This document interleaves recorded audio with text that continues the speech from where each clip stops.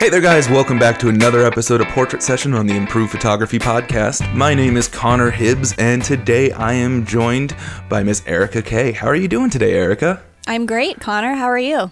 Oh, I'm doing really well. I've had a crazy month so far, and some good, some bad, but I'm actually feeling stable and on 2 feet today, which is good for me. That is good. I can totally feel you. I would describe my month like that as well. Ups and downs, but feeling better today. I'm glad to hear that. I'm glad to hear that you're better today compared to some of the more down periods that you've told me about from the month. Yeah, you too, Connor. I'm ready for February to be over with. Me too. I feel like this month has just been so long. It's the shortest month of the year, and it feels like it's been a whole year already. Yep, I completely agree with you there. Hopefully any of you listening don't feel the same way as we do. But yes, an upbeat, optimistic way to start the show. Seriously. Well, let's just make sure that this next month is going to be really awesome. And we're going to do that by talking about our subject today, which is 5 ways to improve your portraits in 30 days. So this is an idea that I had. I just wanted to go through a handful of tips. I feel like these kind of episodes can really be helpful and resonate with people listening, no matter what walk of photography. That's a weird way to put that. No matter where you are in your photography journey, it's just important to keep a few things in mind that I've had on my mind, and it seems like, Erica, you've had a few tips in your... I don't know where I'm going with this. Anyway. I got you, Connor. Anyway, let's get started with our 5 ways to improve your portraits in 30 days. So the first tip that I have written down here is just to make sure that you are familiar with your gear. And I don't mean that you're comfortable using your gear, but I think that one of the things that I am currently going through, and I see people go through on a very regular basis, is getting bogged down by gear acquisition syndrome. Everybody gets gas from now and then, especially when the cool new cameras come out, or when your co-host on a podcast gets a 5D Mark IV. That's one of Erica's more exciting moments from this last month. Yes, but that's on the upside of things this month. Yeah. But something that I think is really important is to also realize when your gear really is good enough. It's great to have your eye on the next thing and to know why you want a thing, but in reality, I think that oftentimes we get stuck in a situation where we feel like what we have is not quite good enough. And I know when I was developing through my photography journey, I had those moments where I was just like, I need a full frame camera. I need a full frame camera. And when the question of why would be brought up, or when I would consider why, I didn't really have a reason as to why. It's not to say that there weren't reasons. It's just to say that I didn't know my gear well enough to know why I would actually do better with having a full frame or a nicer, newer, more expensive camera. So the thing that I would say is, make sure that you know all of the settings in your camera. Make sure that you could operate your camera with your eyes closed, or as I do, with the eye cup up to my face, where I'm not actually seeing any of the buttons I'm touching. I just know where they are. Because when you get to that point of familiarity with your camera, and you're able to see what you're actually producing from that, I think that it gives you a much better idea of where you are as a photographer, what your gear is doing for you, what it could be doing for you, and the things that you are limited with. So it's, as I said, it's not to say that you don't need more gear, or it's not to say that you don't maybe want more gear, but realize why you might want something else, and get to know the stuff that you currently have and know how to use it as well as you can, because doing that is going to just make a huge difference in all of your work. Mm-hmm. And it's just really important to remember that you can do just about anything with any type of gear. There are, of course, limitations with things. Some cameras, don't do as well in low light situations or whatever. I understand that certain lower end cameras and things like that will give you problems eventually. But you have seen, or I hope you've seen, all of these challenges that these really well-known photographers have been doing, where they are given the crappiest camera that somebody can find and are challenged to create a beautiful portrait or a beautiful photo with this really terrible camera. And they do it because it's not about it's not about their gear. It's about their knowledge of photography, their knowledge of light, their knowledge of composition, and their ability to just create a beautiful image with any type of camera that is given to them. So whether you're shooting with the top of the line camera or an entry level DSLR, if you don't fully understand the photography aspect of things, it doesn't matter what kind of equipment you're going to use, you're not going to be able to create nice photos. You have to understand that photography is about more than just your gear, and no matter, what kind of gear you're using, if you don't understand the basics of photography and light, it doesn't matter, because you're not going to be able to create a beautiful photo anyway. Yeah, totally. I think it's interesting that you brought up the terrible camera challenges. I've totally been wanting to do one of those recently. I want to make a little video of me shooting with, I pulled out my Canon Rebel XS, which is a whopping 10 megapixel camera from 2008, somewhere around there. It was the first DSLR that I technically owned on my own. I had bought a girlfriend a camera that I started learning everything on, and then when we broke up, she insisted that she keep the camera. So the first camera I bought for myself was this Canon Rebel XS, and I really want to put myself to the challenge of just going out and shooting stuff. I probably will. This is my commitment on recording, that I'm going to make a video of me shooting with that thing. Bring it to the retreat. Oh yeah, I will totally do that. Yes, absolutely. I love that. Yeah, yes, gonna do it. So our next tip that we have here, our tip number 2 is to set up portfolio shoots. So something that I hear a lot, I had a conversation with somebody recently who was a full-time mom, and her husband worked a crazy schedule and then had to go to school in order to maintain their GI Bill, and she just had no time whatsoever in her schedule to do anything, and she was complaining about the fact that she's not getting any better at photography and that she wants to be better.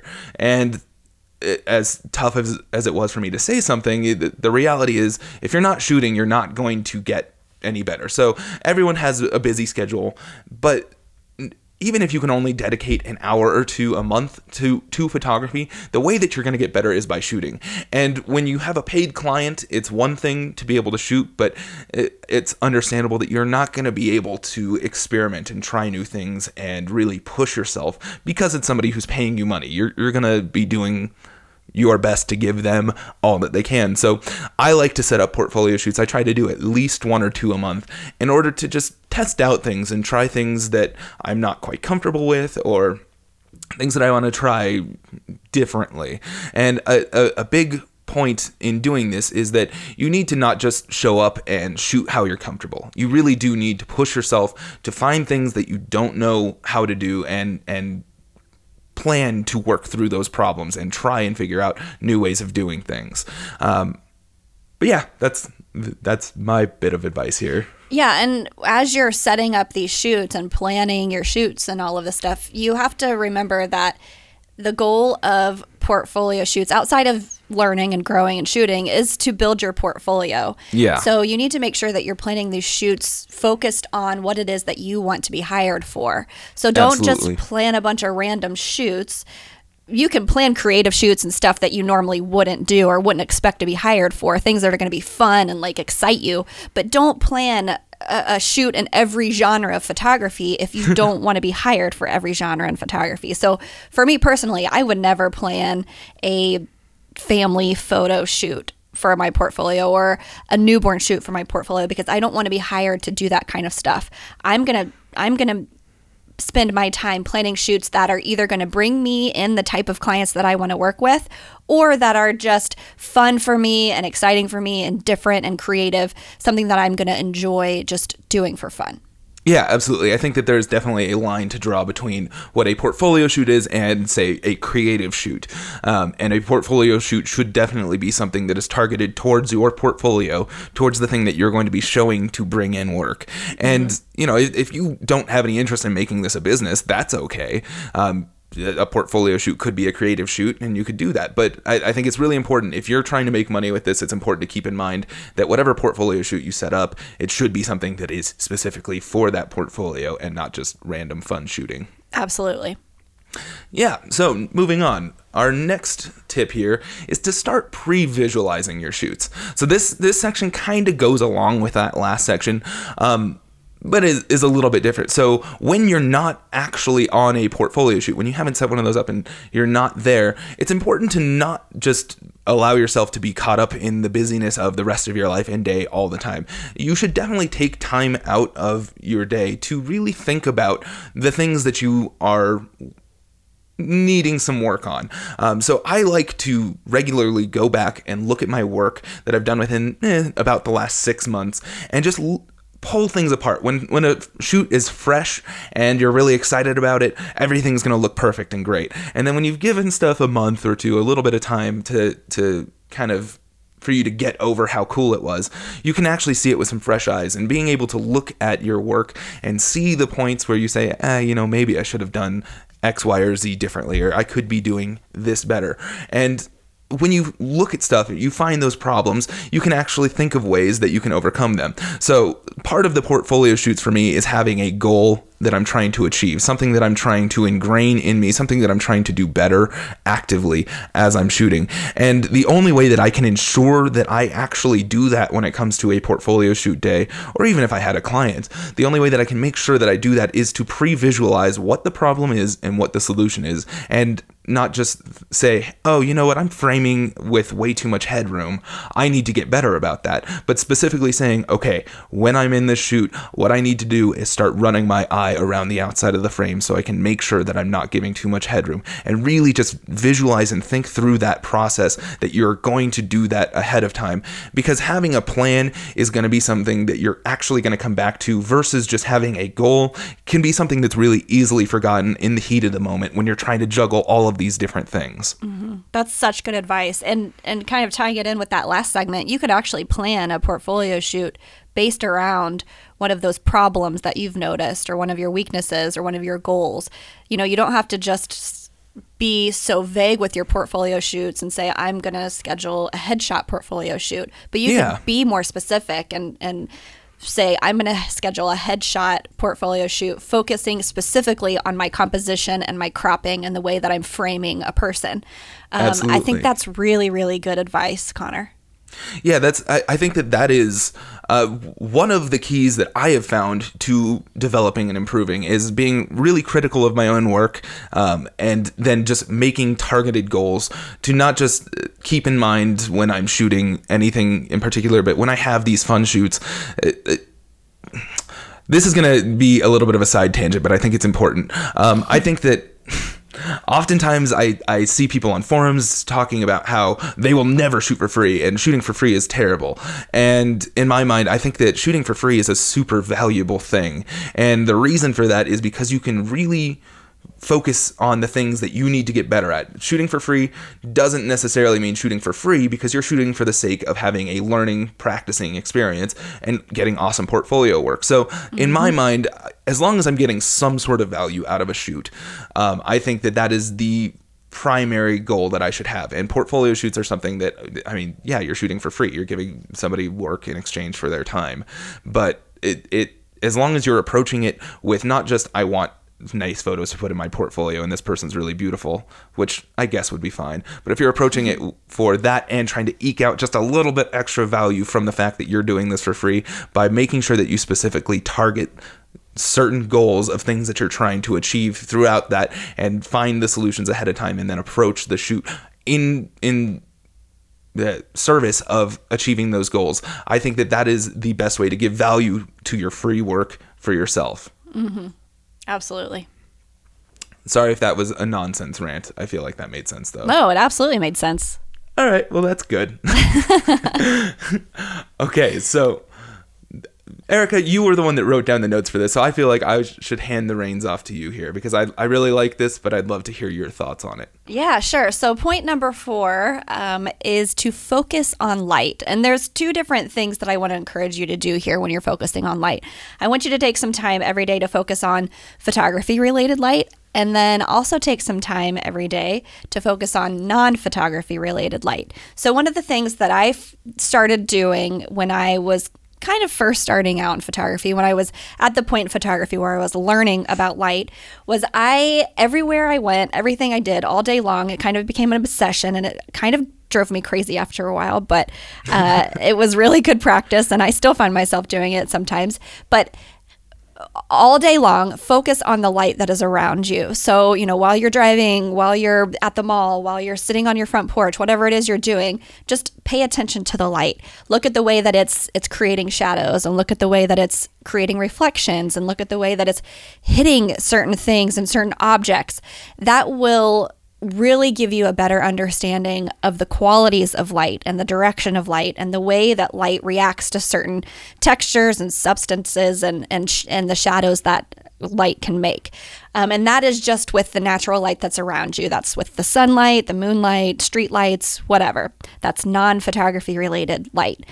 But obviously, as photographers, you also should take some time every day to focus on photography-related light. So whether you want to really perfect your natural light photography, or you're really learning about flash, whether on camera or off camera, I really recommend for people to dedicate about 30 minutes, at least 30 minutes every day, to the photography-related light. Experiment with it, try new things, read about it, watch videos about it, listen to podcasts about it, do all the things that will just help you fill your brain with this knowledge about light. Because as we've said before, especially when we were talking about gear, you could have the most amazing gear, you could have the most amazing knowledge of composition and posing and all that kind of stuff, but if you don't understand light, and you can't manipulate light, and you don't pay attention to the light, your photos are just going to be flat and boring and not interesting. Because in reality, photography is all about light and shadows. And if you can't see that, and you can't create those interesting shadows and those interesting bits of light within your photos, you're not going to advance. You're not going to become a better photographer, and your work is just not going to stand up to the work of really well-known photographers, or even photographers in your area that are building businesses and doing really well for themselves. I think that's really fantastic advice. That's something that I will still catch myself on a very regular basis, just noticing the light somewhere. So both in a unintentional, just focusing on everyday light, as you said, and one of the things that I hate the most is the fact that I have trained my brain to see light, and then oftentimes I'll see something where I'm like, oh my gosh, this light is totally beautiful, and there's no reason for it. Like, it's not a beautiful scene. I'm just looking somewhere, and I'm like, oh, the light here is gorgeous, and yeah. I don't have my camera on me, and it's just the most frustrating thing ever when you're like, oh, I could totally make something happen here just with the way that the light is falling in this scene, but there's no camera to take photos with or whatever. Yep. It happens to me all the time. Yeah, but at the same time, having that mentally, training yourself to be able to see that kind of stuff is actually really great for when you are in the moment, for when you're walking around and you just kind of have a mental library of, oh, I remember when I was in this kind of shady situation that the light looked really good. Shady sounds bad, but when I was in this situation where there was shade nearby, the light looked really beautiful, and I can now apply that to this session that I'm on. And that actually happened to me just the other day on a shoot that I was on. You know me, I'm a studio shooter. I tend to not work too much with natural light, especially not indoors. And I happened to be in my studio, and I actually wasn't technically in my studio. I was in the building that my studio was in a room next door, because that room had white walls, and I was doing a portfolio shoot that I had the goal of, I wanted to shoot my subject against a white wall because I shoot on paper, so people never get to lean on the background, and for whatever reason I was just like, I need to do this. And when I was in there, I was shooting everything against the far side of this room where there were no windows, there wasn't much light, and I was building all this artificial light, and I happened to turn around at just this moment when all of this light was shining through the windows on the other side of the room that was just absolutely gorgeous. And I was like, you know what, I need to go over there. I need to shoot something that's kind of natural, flambient, flash and ambient mixed together. And sure enough, looking at them now and going back through this 2-hour-long portfolio shoot that I have, all of my favorite stuff was the 10 minutes that I took shooting in this natural light, because I just happened to have seen this thing that there's something in it that I was just like, that light is beautiful, let's go over there and do that. And if I hadn't studied light in the past, and if I hadn't seen those kind of moments when light is really, really good, I don't think that I would have caught that. I would have just turned around, saw that it was daylight, and gone, I like shooting studio lights, and just continued on my merry way. Yeah. Well, it's all about making something a habit. So like I said, when I first started out, it ended up becoming such a habit that the only thing I could see was light in certain situations. I wasn't paying attention to anything else other than the way the light was hitting. But although it drove me crazy then, like, it's really beneficial for me now because it has become such a habit for me to always pay attention to the light. So like you said, I'm out with a couple walking around for their shoot, and I can be talking to them and having a conversation, and it's become so ingrained in my mind to just look at light that while I'm doing these other things, I'm also paying attention to the light. It doesn't feel so difficult for me because it has become such an ingrained habit of mine. So by doing it so often and doing it as much as you can, as often as you can, it'll become natural, so that later down the road, when you're working and you're hired to shoot for people, it is just a natural part of your photography. You're just constantly analyzing the light and picking out the best spots and the best light situations while you're shooting. Yeah, absolutely. And you know what? This has actually kind of brought up something that I'm going to throw in an additional tip here that's kind of an add-on to focusing on light, and that is to focus on your compositions.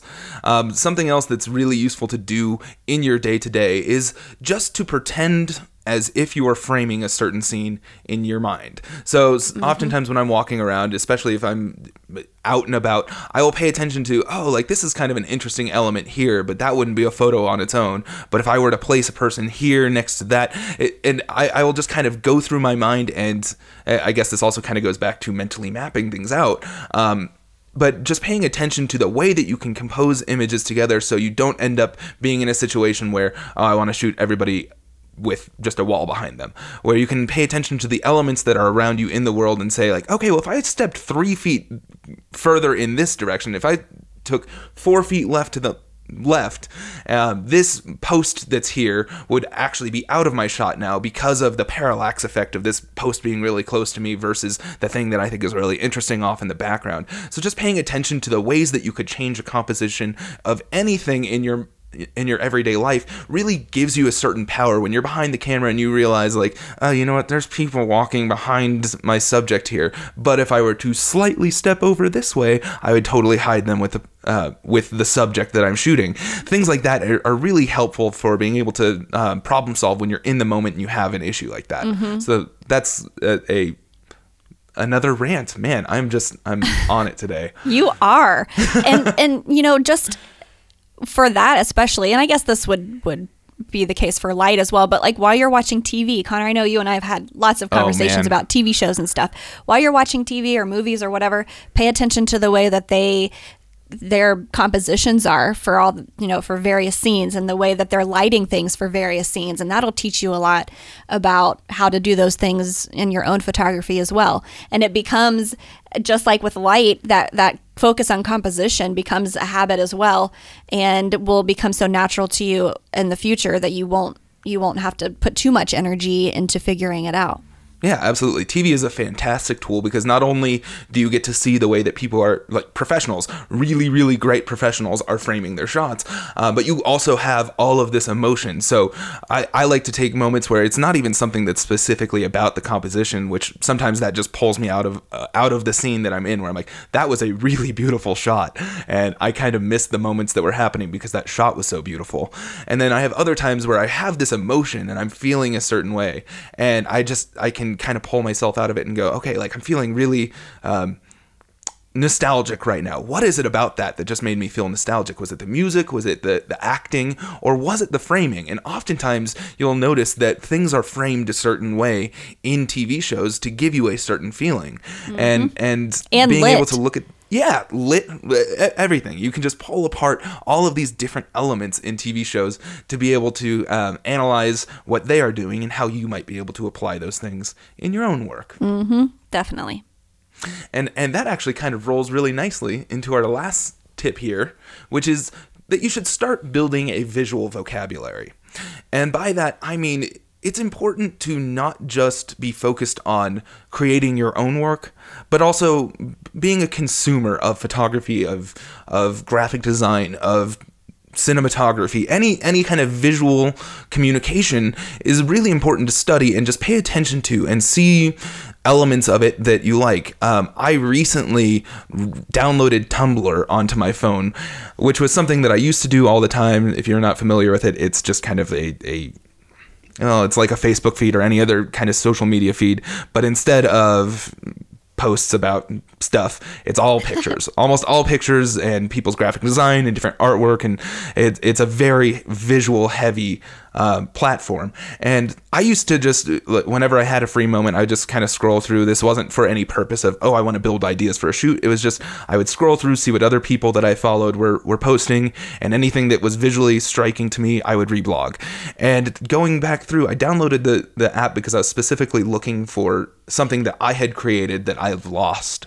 And I wanted to go back and find that through my blog. And I was just scrolling for pages and pages and pages and pages of other people's photos and graphic design and beautiful artwork, and just realized, like, man, so much of my visual aesthetic, so much of what I really enjoy in the photography I make now has been informed by this. It's been the fact that I have trained myself to see color in a certain way and see composition in a certain way. And honestly, a lot of the stuff that's on there, it's graphic design based and like landscapes, which I don't really have a super strong interest in shooting. But I'm looking at the composition and the color toning and just things about it that really ring true to the work that I have now. And I realized that a lot of what I create is stuff that I like, and the reason that I like it, or the reason that I've learned, the way that I have learned to identify the things that I like, is by building this visual literacy, this visual vocabulary of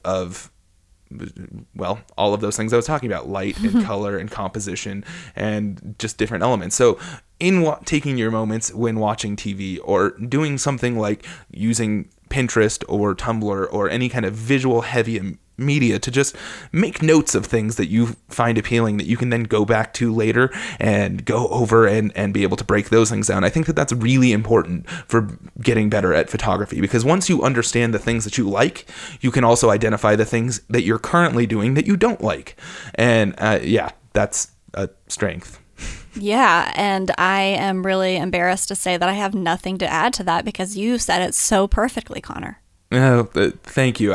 This whole podcast has been a long rant. Anybody that doesn't like listening to my voice, I sincerely apologize to you, because I've just had a lot of things on my mind recently, and I'm amped for today's episode. You are pumped getting it out there. Fantastic. Well, those are our 5, more like 7 tips for getting better at photography, or at portrait. How did I name this?